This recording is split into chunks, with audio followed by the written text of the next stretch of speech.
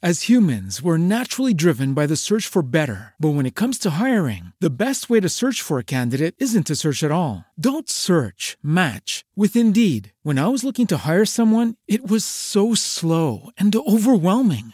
I wish I had used Indeed. If you need to hire, you need Indeed. Indeed is your matching and hiring platform with over 350 million global monthly visitors, according to Indeed data, and a matching engine that helps you find quality candidates fast. Ditch the busy work. Use Indeed for scheduling, screening, and messaging so you can connect with candidates faster. And Indeed doesn't just help you hire faster. 93% of employers agree Indeed delivers the highest quality matches compared to other job sites, according to a recent Indeed survey. And listeners of this show will get a $75 sponsored job credit to get your jobs more visibility at Indeed.com/podcast. That's Indeed.com/podcast. Terms and conditions apply.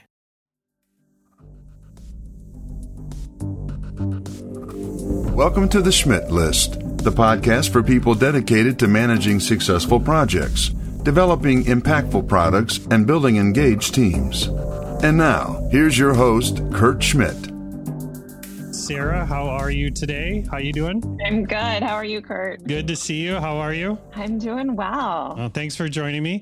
Sarah, you're over at Loom, and tell me about what you guys do over at Loom. So Loom, we are a really new organization in Minneapolis. We like to say Loom is the two of us, myself, Sarah, and Megan. And we are co-founders who came together from really different backgrounds, but a shared interest in thinking about how we can help people navigate change. And Kurt, we can talk a little bit about how we realized we had that shared interest, but that's what we do. We partner with leaders and organizations, large and small, to help the human beings inside companies figure out how they can really work through the messy change that is so necessary as we try to create companies that will really thrive in our future. Yeah, that sounds like really interesting and exciting work. You've worked in you've worked in a lot of different places, but more recently, you've worked in some agencies where design has been a big part of the work that you do. And I see people when they approach organizational change without a design aspect to it. It's more of, we're a global company and we want everybody to start acting like a regular company. What I've seen over the years is that people go, as companies grow, areas of the organizations tend to go different ways because they're incentivized differently, right? So like the sales team is incentivized to do these things. The delivery team is incentivized to do these things. And so naturally, these organizations seem to split off over time. Is that something you've experienced and you've seen, Sarah? Yeah, Kurt, like you mentioned, I grew up in ad agencies and then started to evolve into more ad agency consulting world. And a lot of what my experience has been being that consultant, that outsider looking inside organizations. And I think you touched on one thing that I've definitely experienced is seeing the people who are the innovators, the natural entrepreneurs, not necessarily finding fulfillment and support for the change that they really believe in within the organization. And so they leave, they go off, they create their own things. And I think I've experienced that within agencies and I've experienced that with clients. And I think it's really a disservice to everyone involved. And how do we allow some of those people to really grow and thrive within their organizations? Because so often those individuals and those organizations want the same things. They want to evolve together, but they aren't given the proper support and tools to really do so. And I think that's the work Megan and I are working towards doing as a new organization. Is we like to joke, we like the really messy problem that everyone else likes to shy away from. And we really think that's the mess, is like how you actually support people through that change beyond just identifying it. Makes sense. And Megan, you recently did an article where you talked about the ecosystem, right? Because I feel like people take the idea of an organization and things and they break it down to processes and matrix, and it's easy to put into a spreadsheet and we'll just move we'll take a little bit from column A and move it to column B and then we're all set. Everybody's aligned, chop, chop. Talk to me about the ecosystem side of the work that you're doing, Megan. Yeah, I think what we created was, having both been through a lot of change opportunities and change experiences, it always felt like people were trying to fit change into these rigid systems and structures. And the fact is that organizations are a bunch of human beings, Yeah. and it's a lot more dynamic than that. And we started to wonder, what if we looked at this opportunity a little bit differently? And what if we looked at the organization as an ecosystem? Hmm. How would that shift our lens in terms of how we approach this problem? And some of the shifts that opened up for us was to stop thinking about organizational change and change in general as a transformation and more about as an evolution. And that evolution is something that happens over time within ecosystems. Hmm. It's about small, sustained changes that happen over time. And it's less about these one time, overnight transformations. The other lens that it helped us see is that so much of change happens and it's a lot of tops down. They figure out the systems and structures and then they try to roll it out to all the human beings below. Yep. And a lot of those people who are going through that change struggle. You don't necessarily have the context for how those decisions got made. You don't know why you're changing. You don't even know how to change. And thinking about within the ecosystem, like everybody plays a role. And so when we're doing through change, how do we actually think about engaging everyone, including those on the periphery? And so it really started to open up our frame of reference for how we could think about it. And I think another kind of point in the ecosystem was nature, and I think human beings, it's cyclical, right? Hmm. It's not linear. And I think we all want this process. And to go back to Sarah's point, like we all want it not to be messy and we wish it would Yeah. fit in clean little boxes and systems and structures and that we just change one time and it would be done. But that's not the world we're living in. And that's not how change works. And so if we look at it a bit more expansively and we look at it as something that happens in cycles, what we can then do is also build in moments of rest and recovery and actually reward that as part of it. Because I Hmm. think what we hear from a lot of people is just the fact that they're exhausted. The people who are working on change, the people who are going through change, they're exhausted. And we have to see the long game, not just the short game that we want to be able to capitalize on. We have to actually build for the long run. And so we just got a lot of inspiration and being able to think about the opportunity a bit differently than maybe what we had been exposed to in the past. Yeah, it's scary because I personally have been a part of very fast growing companies, and any change is scary. And people always used to say people don't like change, and it's no, people like change. They just don't want your change. They've got ideas and they're willing to do them. How have you, Sarah and Megan, found a way that you can? Because I mean, obviously, a lot of this starts with executive or stakeholder alignment. You've got to make sure that the leaders of the organization have buy-in and that they are sponsoring these changes and that they're aligned on it. I think that's pretty obvious. But then how do I get it down to the driver or the line level person and say, this is what this change means to you? Because I've been a part of organizations where leadership has shown up and said, this is our BHAG goal. This is our big, hairy, audacious goal. This is what we're going to do. And everybody leaves the meeting going, well, I'm just going to go back to work because I don't know how I contribute to that. Is it really come down to that communication, and what have you seen work and what doesn't work? Yeah, communication's definitely a part of it. I think one thing that we've been talking about a lot is how important the hows are. And especially like coming from a strategic consulting agency world, there's so much emphasis in that world on shaping the vision and the business and the brand strategy. And that is important work.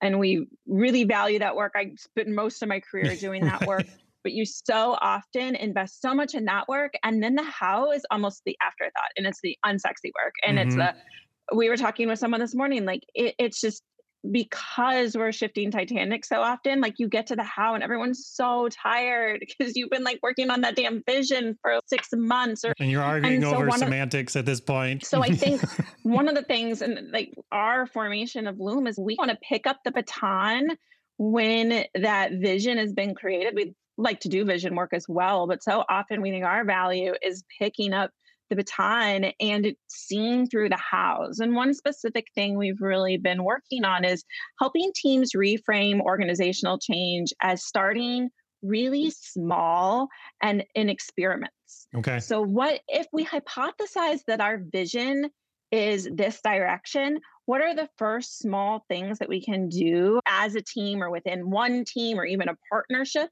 to start to test out that hypothesis?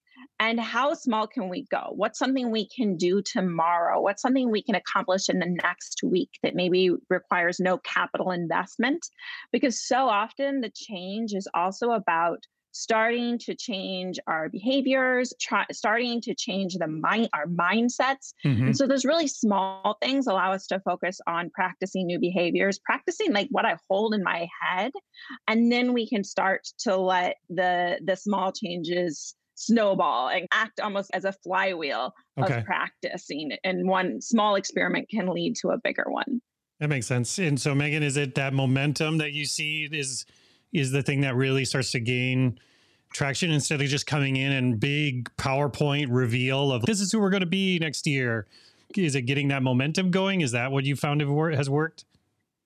Yeah, I think it goes back to the progress principle where everybody needs to feel successful and needs to see signals of progress and then be able to feel like they can take the next step. And I think it's interesting to almost flip the question. Sometimes we're always thinking about these changes in just like such massive terms because a lot of them they're big shifts.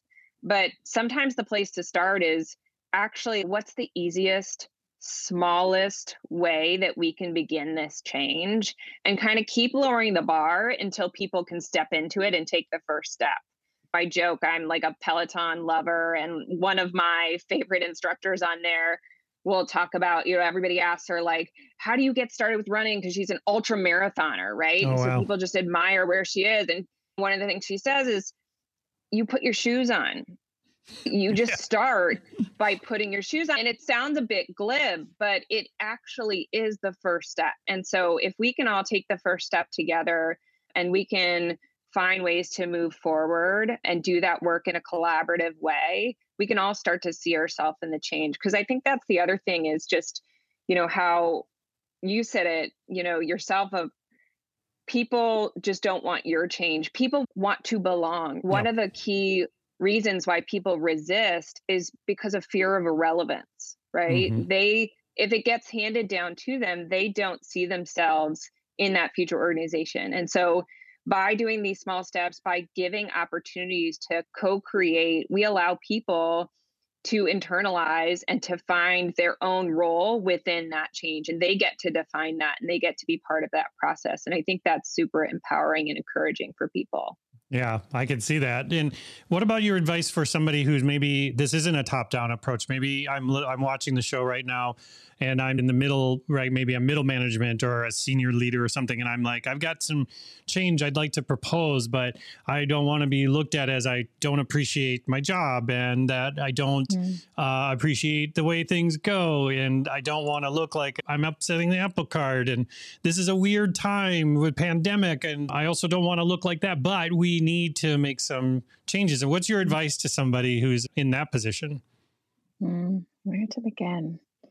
Megan, you've been in that position. Yeah, I think what's always hard is I think there's always opportunities in being able to shift the microculture and be like, what is your sphere of influence? And your sphere of influence might just be you. And you get to role model that and you get to show people what a different way of approaching the problem and approaching the change might look like. Or if you're a leader of a team, you can model that within your team. And if you start to have success and you start to have energy, people are attracted to that. People want to know, what is it that you're doing? And so I think sometimes just saying control the controllables, right? What do I control? Where can I begin? Let me start to move this in my sphere of influence and then let it ripple out from there. Yeah, it's letting the success and the impact speak for itself instead of showing up and, again, I keep going back to this, showing up and just showing a PowerPoint of what the future could look like. It's the same type of advice I give people in their career. Don't wait for the title. Do the job now. And the title hopefully should come. But with that, the idea, I like what you're saying, Megan, is worry about your sphere of influence, right? Because I've experienced this before inside an organization once where the bigger company goals didn't really make a lot of sense to the individuals on my team. We came up with our own kind of goal that we felt achieved that, but it was very specific to our team. And that allowed for us to really start to own more of our impact and our deliverables, knowing that it tied into that bigger goal. But the thing I learned as a leader is for a long time, I was waiting for somebody from the top to tell me that this was okay, gave me permission to do it. But the thing is that they weren't going to give me permission. They weren't in my shoes. They weren't dealing with the things that I had to deal with every single day. So I like what you're saying, Megan, there about stop waiting for this sort of permission and this sort of thing to come down from high to say, now is the time to start going and making those changes. I love that. I love that thought. Sarah, I wanted to ask you specifically around what are some activities or things I can do to start to model these changes, right? So let's say whether I'm an executive or I'm that person more in the mid-size, and I'm thinking about these changes that I want to do, what are some exercises or activities that could be helpful for me to go through to start to visualize or model those things? Yeah, I'm a big fan, and it's part of how I found myself in this space is I take a lot of the tools of brand and business strategy and turn them back on people. So dovetailing off of if you're that person in the organization and you need for change, but you don't have support. One of the things that actually a peer of mine had pointed out when I was going through some change in my career that was really useful was to actually use like the strategy tools of figuring out what your purpose and value proposition on you as an individual. And that I found to be a really useful exercise to both look internally and sort through like, why are you in this role, or what value do you want to serve? And then what those core inherent strengths you have as a human being, as an expert in your field, as the experiences you have, and how do those fit into your team or into your organization? And with that kind of clarity on your own values, start to identify the places where you can really start to practice the change and do it in the small ways. Because what's authentic to me and what I'm great at is not going to be what's authentic to Megan and what she's great at. So I think that's starting at that beginning of like your superpowers and really knowing what your own superpowers are, and then working to sort through what are the ways to unlock your superpowers within your sphere of influence. And those are going to be different for every individual. It is not a one size fits all. And I think that's what's so challenging about some of the change work is just like recognizing like we are all human beings, different things motivate us. We all have different backgrounds and experiences and lives behind us. Like we're going to all need different types of support to be able to navigate change. There isn't one framework that's going to work for all of us, which is messy, but also it makes like people so amazing. Yeah, it does. But that's the thing is that I think it is about understanding that human side of it, because if you're in a relationship and someone sits down and says, we need to talk about our relationship, you're going to be like, oh no, this is good. And if your boss comes down and sits down and says, we need to talk about your position or what we're doing in this organization, it's something that will freak people out. Dylan commented here, I just want to say, he talked about the stating the lines of, I think this change would produce positive incomes. I have ideas for a couple small doable experiments that would provide direction. That idea of being able to say, here's an idea, right? Instead of just coming right out and being like, here's what we're going to do. Here's what we're going to do. But seeding it out to people and saying, here's the impact we need to make.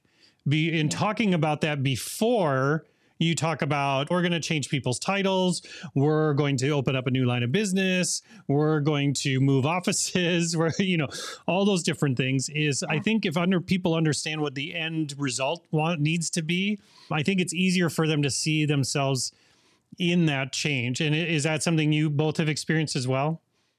Yeah, and Dylan's comment just sparked for me something we've started to talk about recently, and is just like embracing not knowing.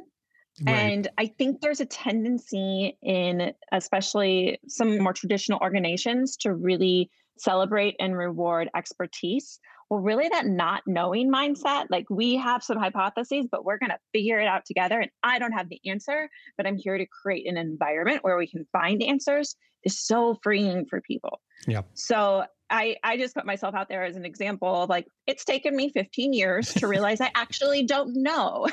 And my power is not to be the expert. My power is to create those spaces. I honestly feel if more people were doing that for one another, we would be getting to more solutions together than if we were all trying to like one up one another on who's the smartest in the room. Yeah. And back to your point, Megan, I think if there's enough people in the organization taking some ownership of the change that needs to happen, that message gets to leadership. It moves up the chain. So you can start a groundswell and not necessarily wait. If you're aligned with your peers, right? So maybe you're a director of engineering and you're working with the director of marketing on different ways to talk about what the engineering team does, or you're working with these people to, you're not waiting for this top-down approach like you talked about. You can start to make that change happen. But let's talk about when you folks get involved. Sarah, you had mentioned liking to come in after that vision has been established. This is where we want to be.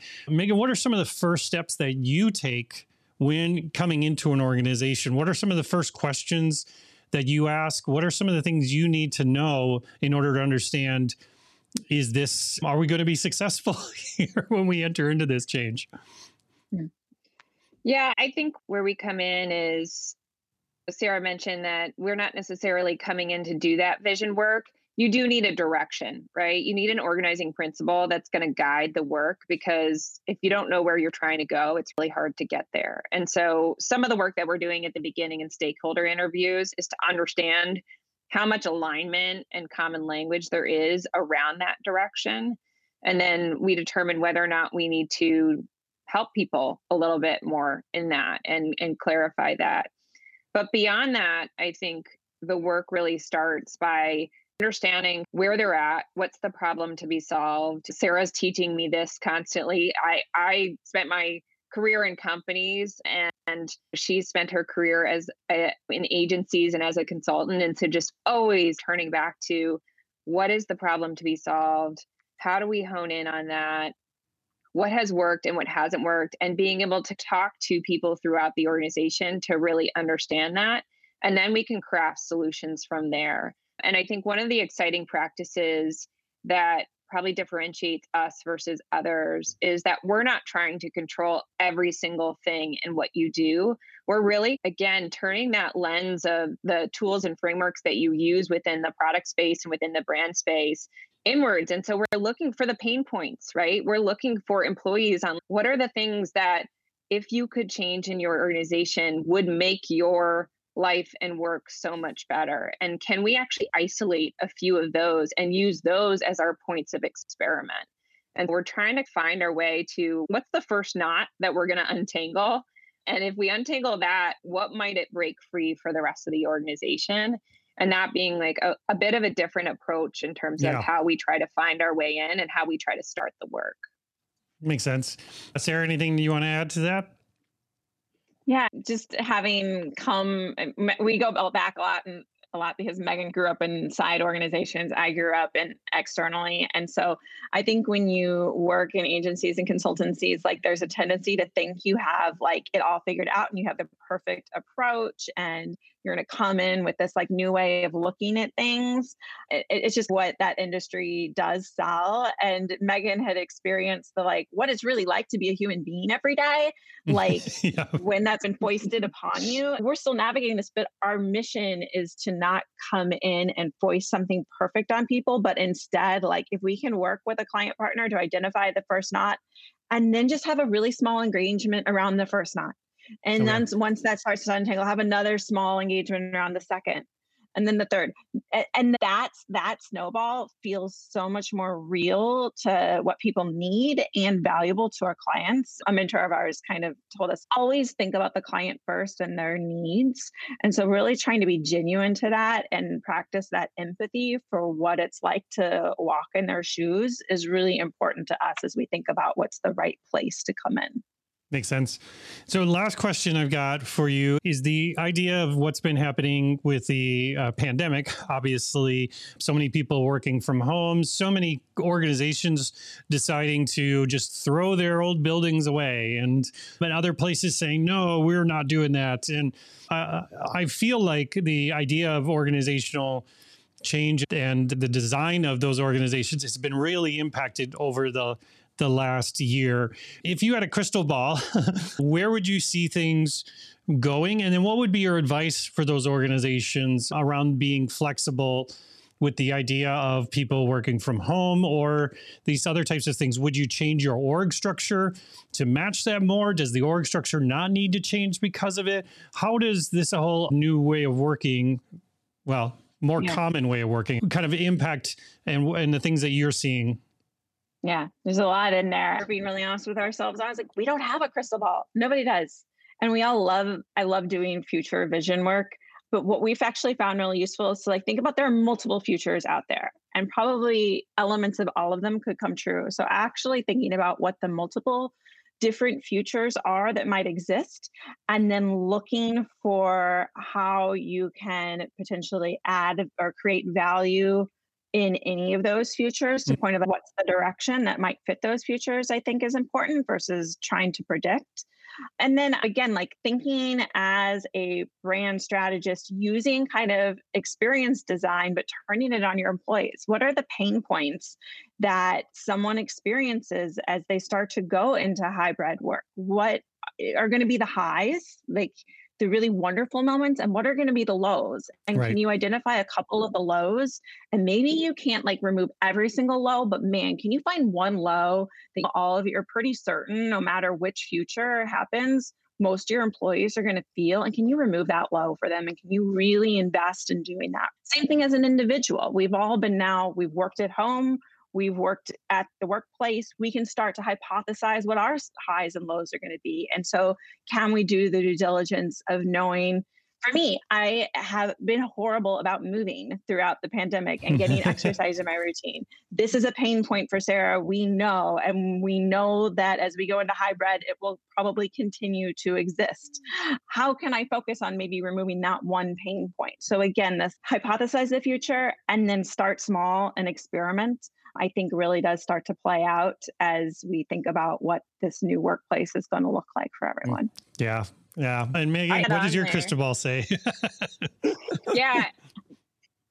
Just add on there. I think where we tend to go with problems like this is we swing to the poles, right? We go to one end of the spectrum or the other. And the truth is that there is something potentially in the middle, and it might be different for different people, but we also get to recreate new. And I guess I'll just use Sarah and I as the example here. What's interesting about our working relationship is that we've never really been in person. Even before the pandemic, when we started to work together, we started to work together virtually because we had different jobs and different lives. And so now as we think about how we come together in person, we actually have to think about what are the occasions where it makes sense for us to be together in person? What would we use that time for that's different, than how we engage at home? And I think just being able to step back from the problem and take a bit of a fresh lens and say, how can we actually create this? We have this opportunity to create a new way of working. And so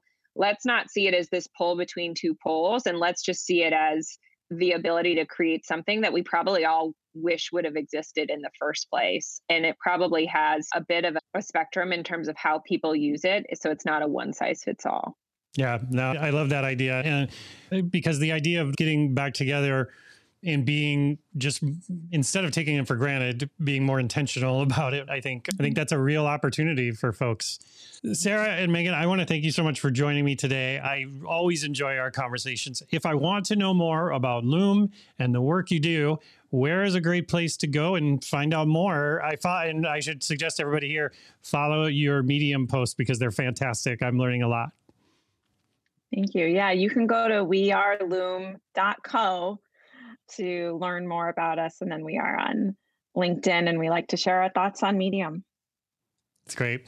Again, I wish you all the success. And if people whoever's watching, make sure you reach out and chat with Sarah and Megan. They've got some great things going on. Thanks again for joining me. Yeah. Thank you, Kurt. Thank you.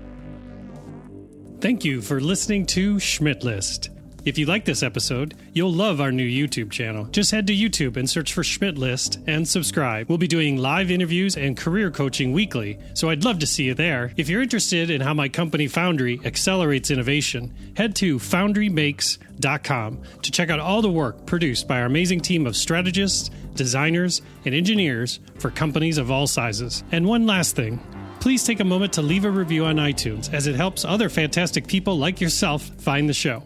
Have a great week, everyone.